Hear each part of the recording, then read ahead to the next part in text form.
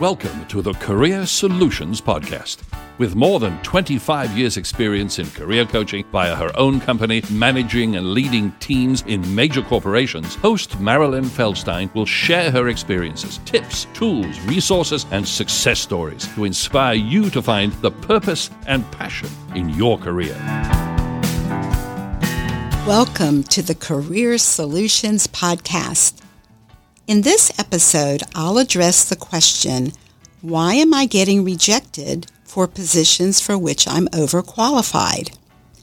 This is another question clients frequently ask me. I can think of two reasons why you would apply for a position for which you are overqualified. The first is that you feel desperate. You believe that you can do that job and you should be hired, right? Now let me stop here and recommend my last episode, episode 8. If you haven't yet heard it, please listen to it when you finish this one. So let's say, for example, that you've decided working at the front desk of a hotel will be a piece of cake. You'll make some money while you look for the position you really want. And let's say that you have a master's degree with 10 years experience in a field unrelated to hospitality. Now imagine the hiring manager for the hotel sees that you are clearly overqualified for this position.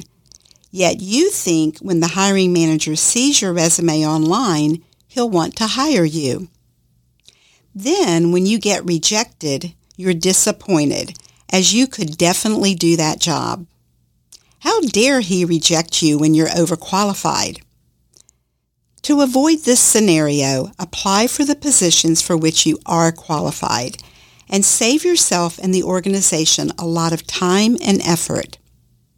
If you're looking at yourself through the lens of the hiring manager, you want someone who is not only qualified, but who really wants to work there. Even though you think this is an easy job, it requires someone who is friendly and enjoys being around people. It also requires someone to be patient, as you never know what kind of questions you'll get. You would have to be someone who wants to genuinely help others, be good with details and organized, and possesses excellent customer service and problem-solving skills.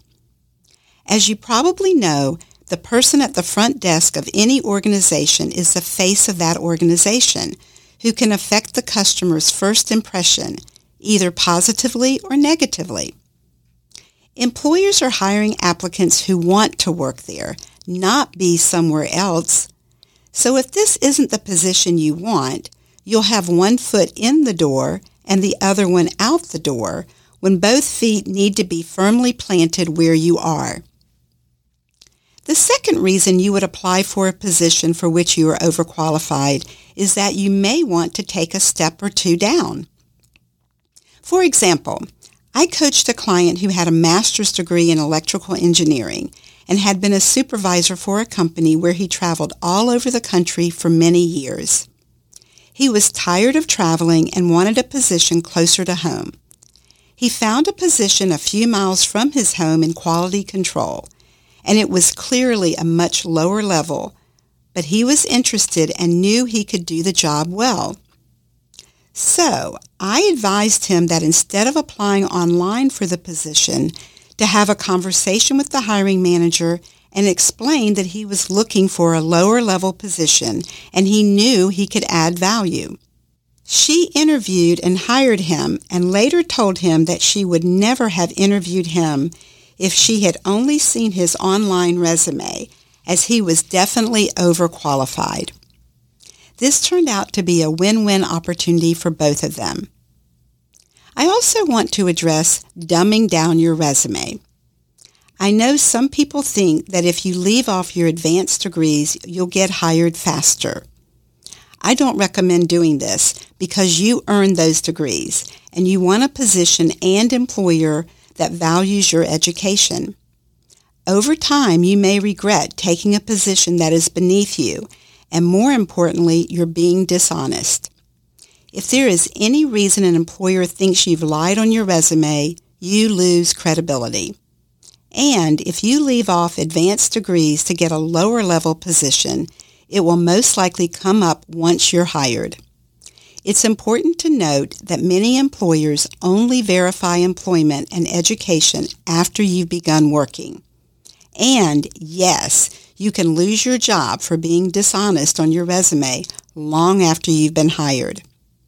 The bottom line is to find the right position that honors your education, skills, and experiences so that you can be engaged and excited about your work. In this episode, I address the commonly asked question, why am I getting rejected for positions for which I'm overqualified? I explained when it doesn't make sense to apply for positions for which you are overqualified and the circumstances under which it does. As I've mentioned in previous episodes, be clear on your intention and direction, and you will find the right position. If you need help in your career search, contact me at careerchoicesunlimited.com or click on the link. Please join me next month when I'll address why being patient during your job search is essential to your success. Please share my podcast with your friends and family. You can also hear me on Apple Podcasts, Spotify, Stitcher, Pocket Casts, and other major podcast directories. Thank you for listening.